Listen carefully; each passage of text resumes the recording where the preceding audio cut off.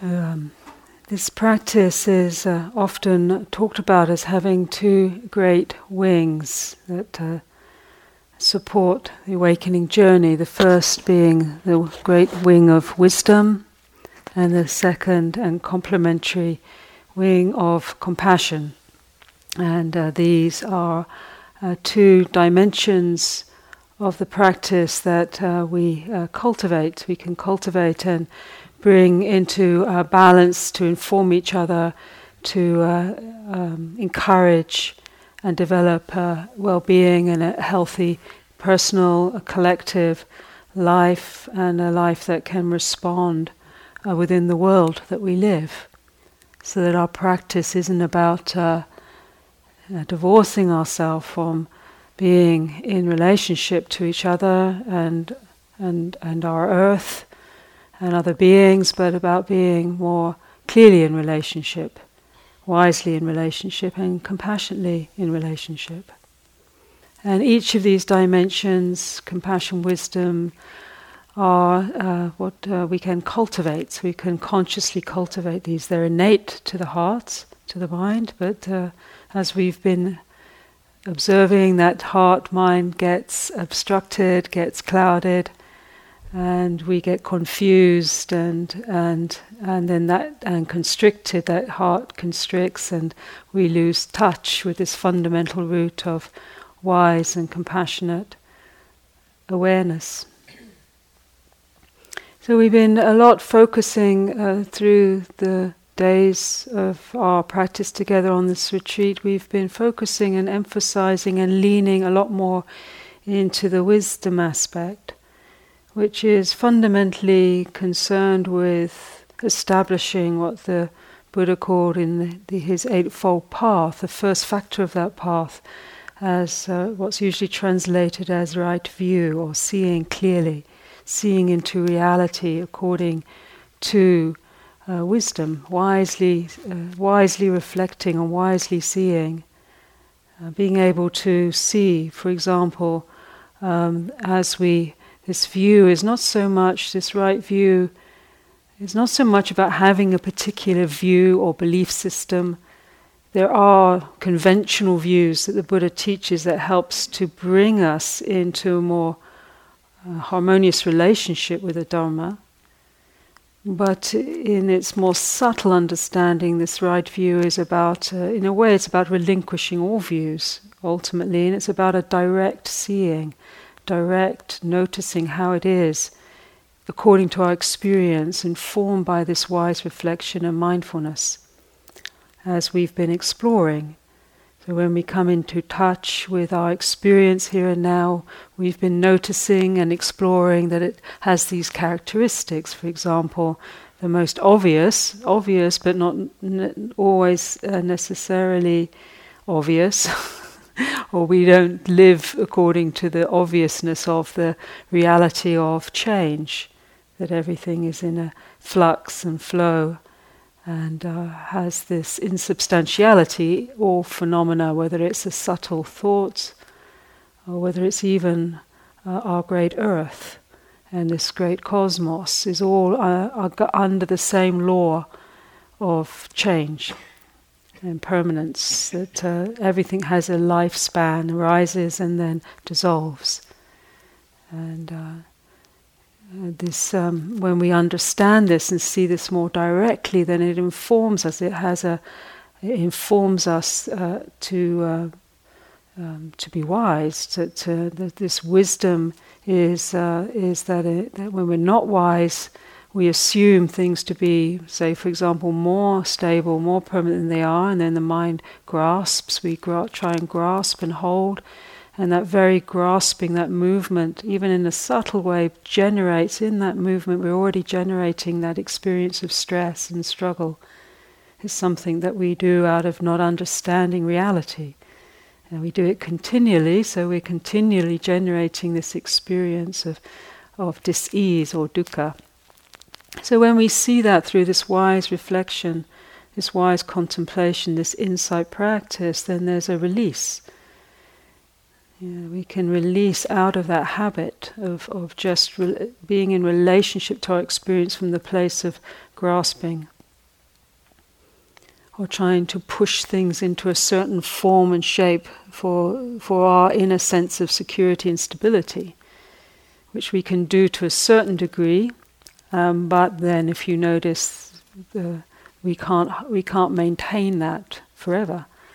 So this inner release, this is one of the fruits of wisdom, is this what's called viraga, which means dispassion, or to release out of the grasping mind, bringing us, as Thanissara was pointing to last night, in that moment of release, there's a tasting of a deeper dimension of the heart and mind, this deeper dimension of reality, that which is not changing, that which is stable, that which has the taste of peace. And this corresponding, it's called Thanissara, which means this giving back. We give back to Dharma, we give it back to nature. We recognize it's a temporary arrangement. It doesn't really belong to us. Even this body, it's sort of on loan. And at some point we have to give back. So this wise, if we can learn that in small ways, then it reduces this unnecessary suffering that we all experience, and helps us to live more in accord with the Dharma. But in this releasing and the giving back, we're not releasing into a cold, disassociated space. Sometimes people think Buddhism is like this non-attachment, that we just cut everything off. So just cut away and live in this sort of icebox. But in fact, what is the reality of the experience as we release, as the mind releases out of its projections and its demands, it actually, in that process, we're entering more deeply into a more authentic and real relationship with how it is. In fact, it's a deeper relationship. So in some ways this practice takes us into deeper relationship, not a cutting away, deeper into the reality of the relational field. That we're in relationship all the time with, even as things are changing and moving and oscillating and arising and passing, that we're touching that experience of the changing world from a place of this direct knowing, direct awareness. And at its depth, when we no longer projecting from our idea of how we should be or another should be, or how we want the world to be for us, from our deep insecurities, which distorts the relational field, when we release out of that and come into a more authentic relationship, then it does have this flavor and this taste of profound love, profound intimacy. It's one of the great Zen masters, Dogen, said, awakening or enlightenment is the intimacy of all things. There isn't an apart from us out there. So it's an arriving into the place where all things meet, all things are noticed and heard and awakened to. So it's not that the fruit of this practice somehow to disassociate us from life, but to bring us more into clear relationship within life, and through that clearing away of the obsessions and the abstractions and the distortions that arise from our patterning, being able to have a clearer response. Ajahn Chah used to, in his simpler way, he used to have a really helpful analogy for this. He said, when the heart is unobstructed, the natural state of the heart, mind, when unobstructed, it resonates with the world around us. He said, don't be frightened to empty, to be empty, to allow this emptying, this letting go. Don't be frightened of that. It's not that you're going to arrive as some sort of a cold cucumber that can't respond somehow, or some frozen state. He said, it's a bit like being a bell, like this. He said, the reason this bell can resonate is that it's empty inside, it has space. But when it's touched, it can respond. There's a response. Because we're like not the mind not projecting, it's receptive and able to more authentically respond. So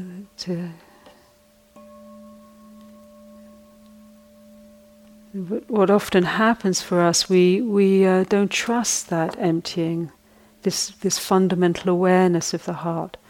It's not that it's empty, it's alive, it's intelligent, it's responsive. But we think, oh no, I've got to hold on to stuff, so I can be prepared. And so we start to put things in our emptiness. I need some tissues, and I'm always worried about the time, and I might get chilly. And so, okay, I'm ready. Bring it on. I got, and we're sort of uptight, and it's like I gotta. And then something comes along, or someone, and we can't. There's not that lovely, authentic response. We're like. So this practice, very simple. It's just like, oh yeah, that's a bit heavy. Let's just put that where it belongs, and put that back where. We can pick things up, but we don't have to keep holding. Fearful, that if we let this go, then nothing else will arrive for us.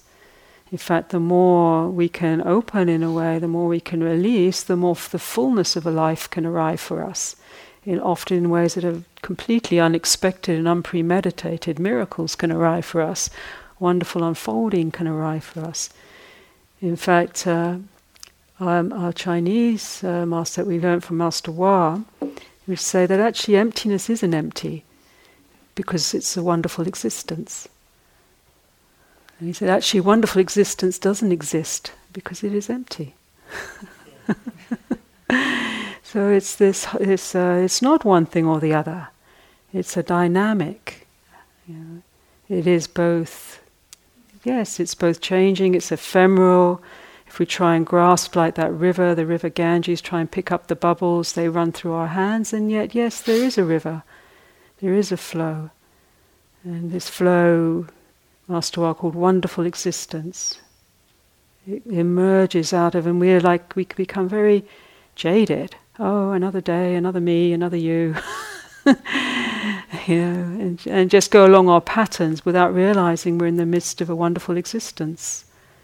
It's appearing and there's great beauty in that, great freshness in that. And I think some people have talked in their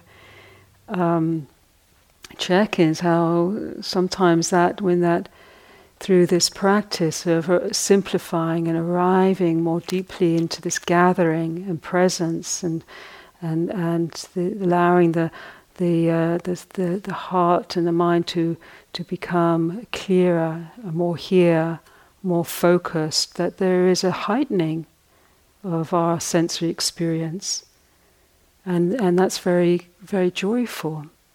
You're just seeing the normal things that we usually just ignore in a new way, with a freshness, which allows for a different kind of experience and intimacy with what we're seeing. We're not seeing things as an object so much that we think about and critique.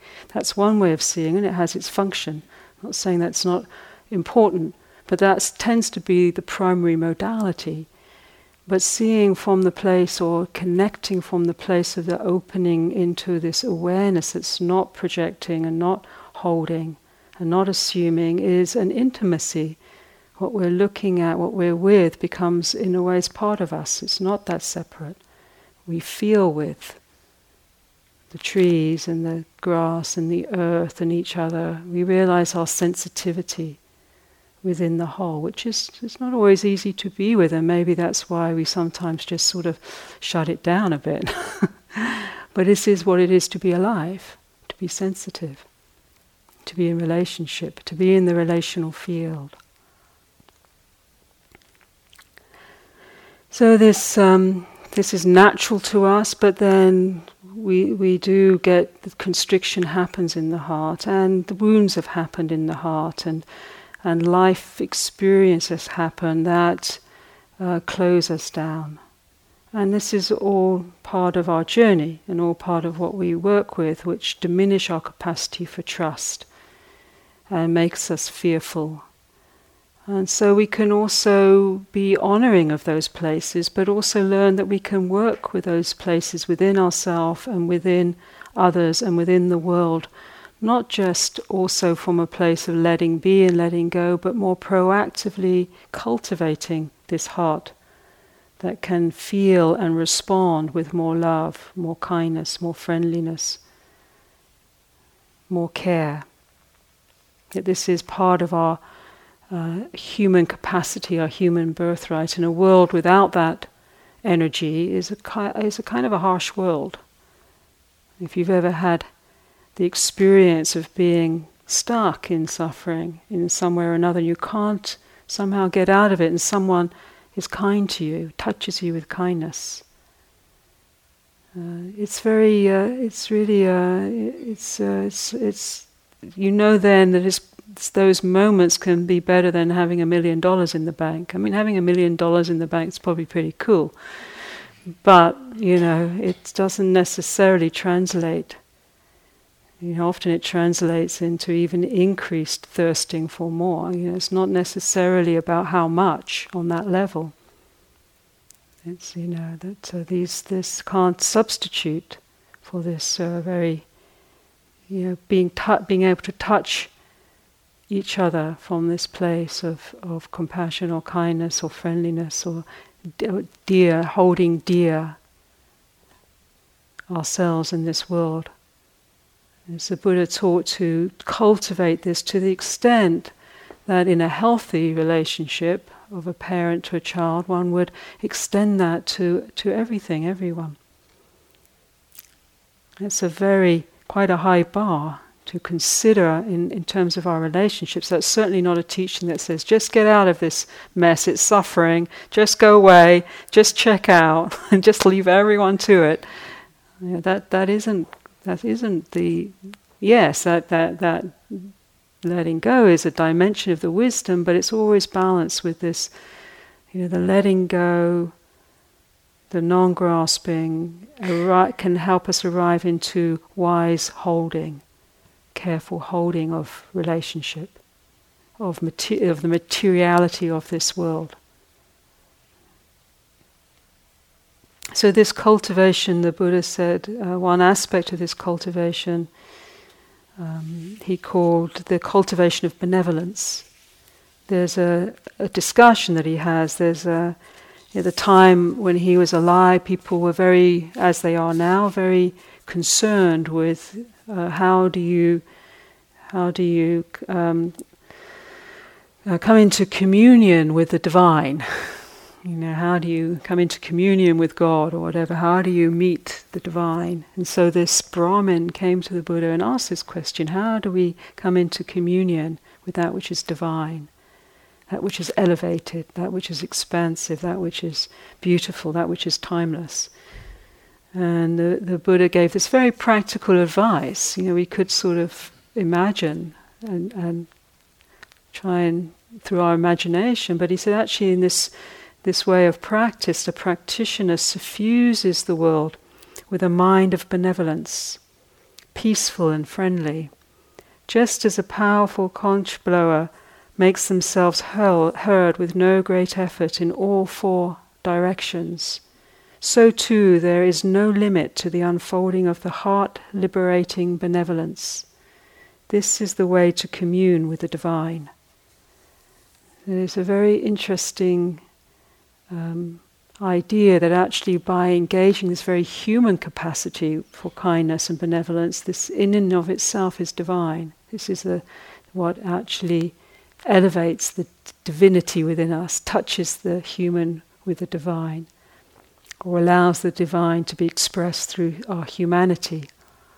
And in fact, this is why this first great stream of cultivation, the loving kindness, the metta, is actually called a divine abiding, a way that the mind can abide in that which has this touch, this taste of the divine, that which is untainted, that which is expansive, that which is unbounded, that which isn't constricted through fear.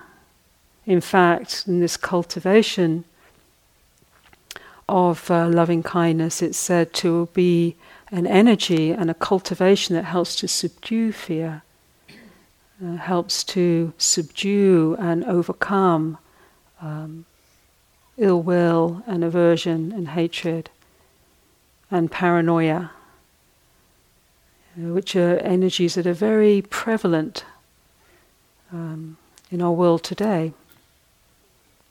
And when the Buddha first taught this, he taught it for practitioners, his disciples that were practicing in the forest, in the jungles and forests, and with wild animals. And in the worldview of that time, there was the belief that there were spirits that could disturb.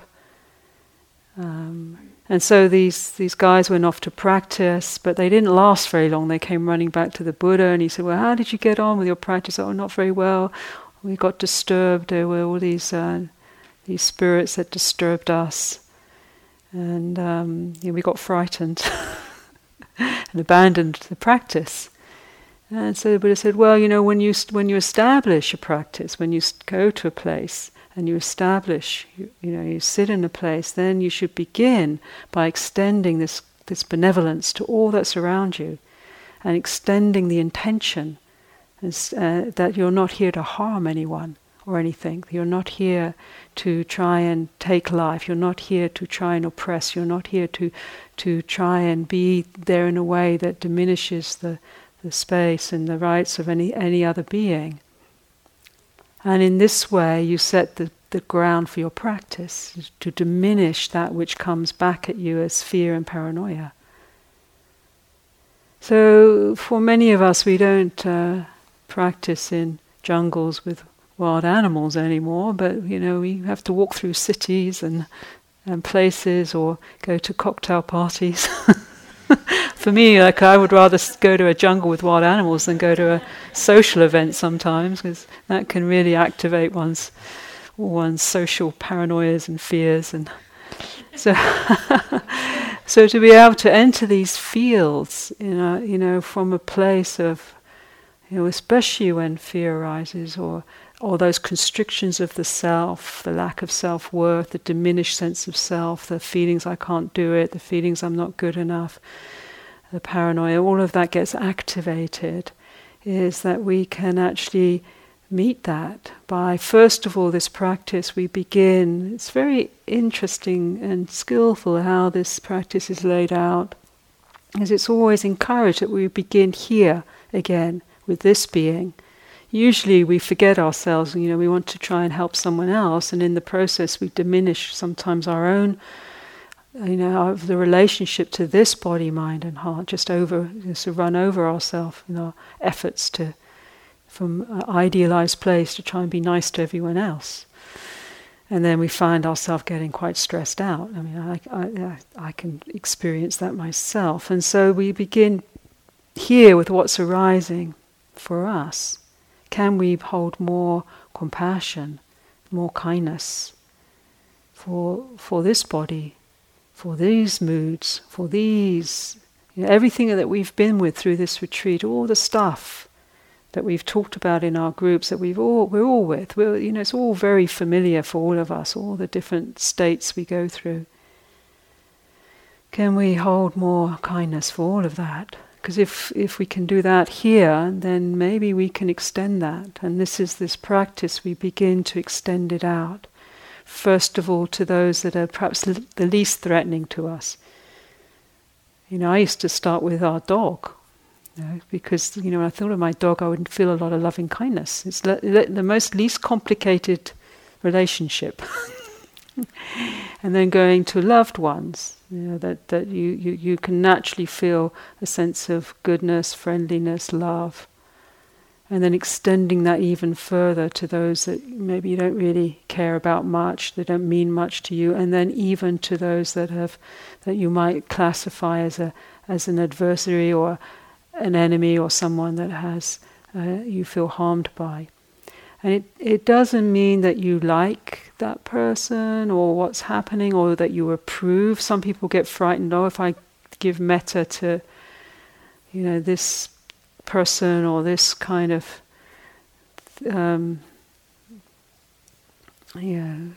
people that are trashing the planet or something, it's just going to give them more energy, and it just means that I approve. Or it means that it's at the most subtle level. It means that we're freeing the heart from aversion and ill will. Because that's not going to help. And it doesn't mean that one can't respond with strength. In fact, many masters, really liberated masters, are very powerful and can be very strong and oppositional to what needs to be challenged when it's not skillful or harming others. But it means it's a contemplation of where are we coming from and how can we infuse our actions from a place of non-hatred. So it's a very evolved practice to contemplate this way. The Buddha said, another analogy he gave to his disciples, said, would it be easy to take a spear, fold it in half and bend it back? And so I don't know, that wouldn't be a very easy thing to do. In fact, it would be impossible with your bare hands. Take an iron spear and fold it up and fold it back. And he said, well, in the same way that one practicing this benevolence, it would be very hard for one to disturb that person and overpower them and harm them if they have become well seasoned in this practice of benevolence. So it has a certain power to it. And in fact, the Buddha, it's reported in this practice that there are blessings that begin to emerge, that one begins to, in this heart that's cultivated strongly from this practice of loving kindness, contemplating the self, contemplating others, holding self and other from a place of non-aversion, kindness, that one sleeps happily, wakes happily and has pleasant dreams. That's when I know I've still got a lot of practice to do. But there's the ability to, if we don't sleep well or we get disturbed, that we can actually encourage before we go to sleep to practice this cultivation of being at ease and at peace with and holding loving kindness to whatever, even if it's not peaceful to whatever's emerging. One becomes more dear to humans and animals and non-humans, more immune from death by poisons and fire, more protected by the angelic kingdom, quick to concentrate. The mind's not pushing stuff away, struggling. It's quick to soften and be present. Beautifies the countenance. It may not mean we get on the front page of the Vogue magazine, but when Thanissara and I travelled in Tibet and we did a pilgrimage there, we were very struck by the very, very elderly people that had spent a whole lifetime in prayer and meditation, and with a lot of devotion, how they might have been very wrinkled, but they were very beautiful countenance and energy that suffused their whole being. It's very attractive. That one dies more peacefully, and then if you are have a feeling or belief in rebirth, that one reappears in a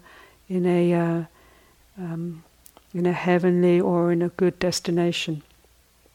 These are some of the classical benefits that are ascribed to this practice of cultivating metta, loving kindness. So to begin, as I said, there's different approaches. There's more formulaic approaches, and I can just very, very briefly touch into that before we finish the session just now, where one can actually hold phrases and contemplate them. But in its essence, the word in Sanskrit, Maitri, actually has this connotation within it of a softening of the heart. It's in its essence, it's like being willing to not just be defended. And defenses have their place, and they can be valuable and important, and there's psychologically there's a whole thing about that. But it's a practice to also soften in the moment, especially if we feel safe. We can soften the heart, and then in that way, it's softening and opening and allowing for everything that is. So we were taught often that this practice starts with allowing everything to be as it is, the body as it is, the pains in the body, the crazy mind, the feelings, the room, other people, the noises, how things are in our direct experience. So this is like this softening, this opening, and then this cultivation of may, in these phrases, may I be well, may others be well. May I be safe and happy. May others be safe and happy. May I be protected and free from harm. May others be protected and free from harm. May I be peaceful. May others be peaceful. So these kinds of phrases can actually pick up as a meditation. Even the very simple, may I be well, may others be well. And to deepen with that can begin to become a support for this cultivation of loving kindness.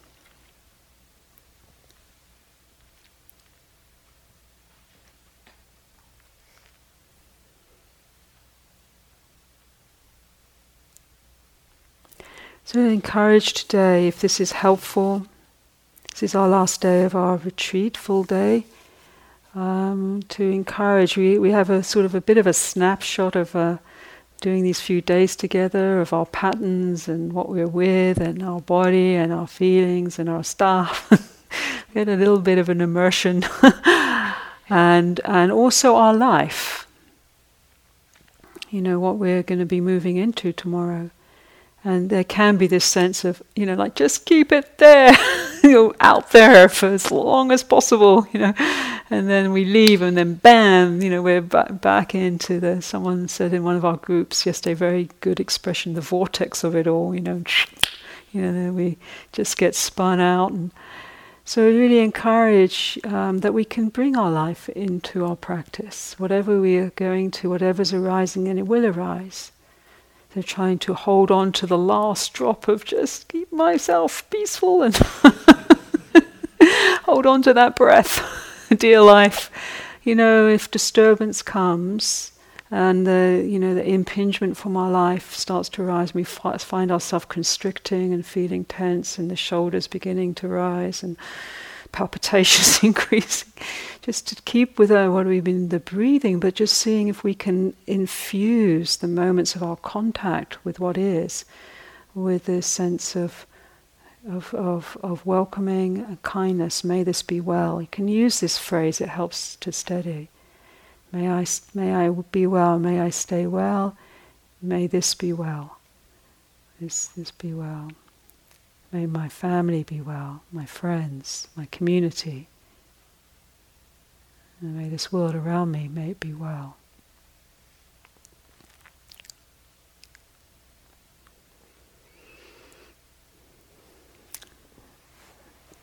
So just coming into our sitting posture in a way that's comfortable.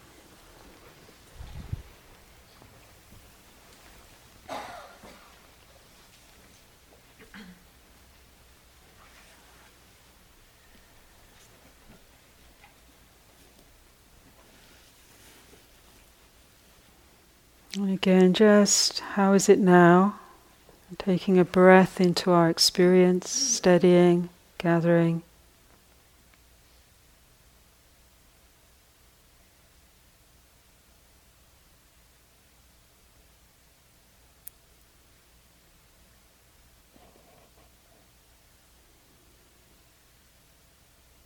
And just bringing this attitude of benevolence, care, loving kindness to our experience. May all that I am with be well. We can breathe that in, that thought, may all that I am with be well, or may I be well. We can breathe that thought into our experience. May there be well-being. Just finding a way to use that thought in a way that works for you.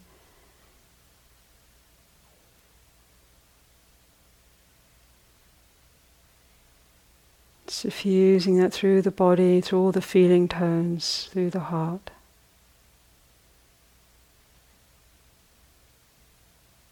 Softening, kindness, mercy, care.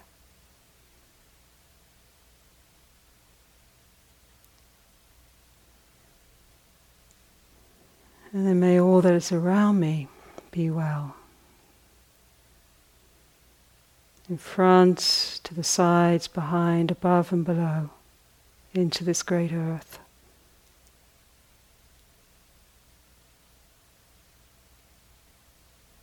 So just very simply working with this thought towards self and towards other.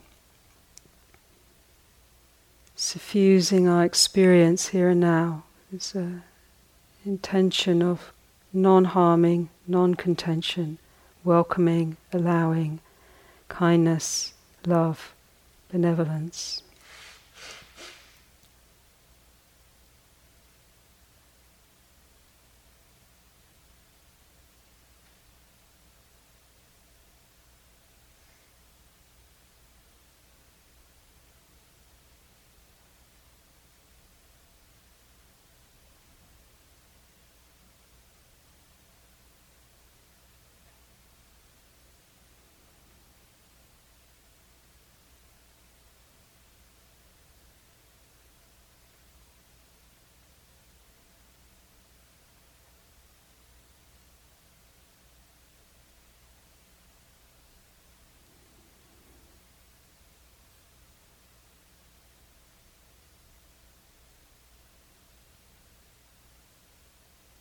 May I be well, and may others be well.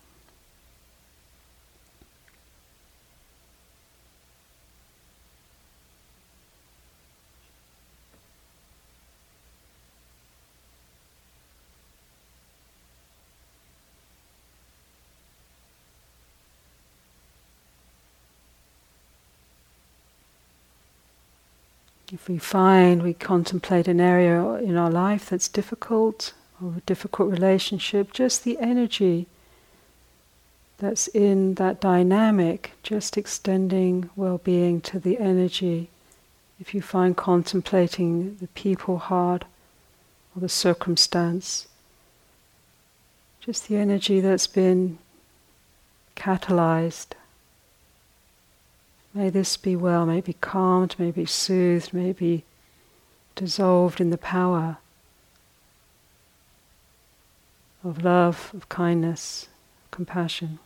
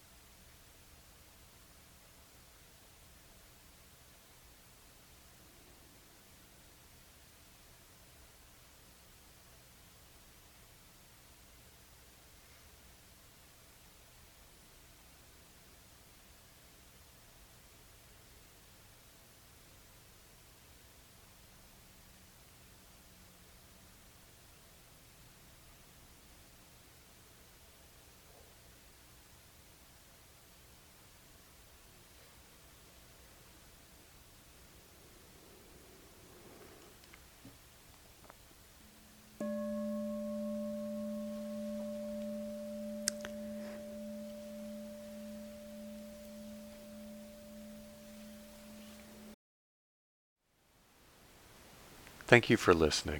To learn how you can support the teachers and Dharma Seed, please visit dharmaseed.org/donate.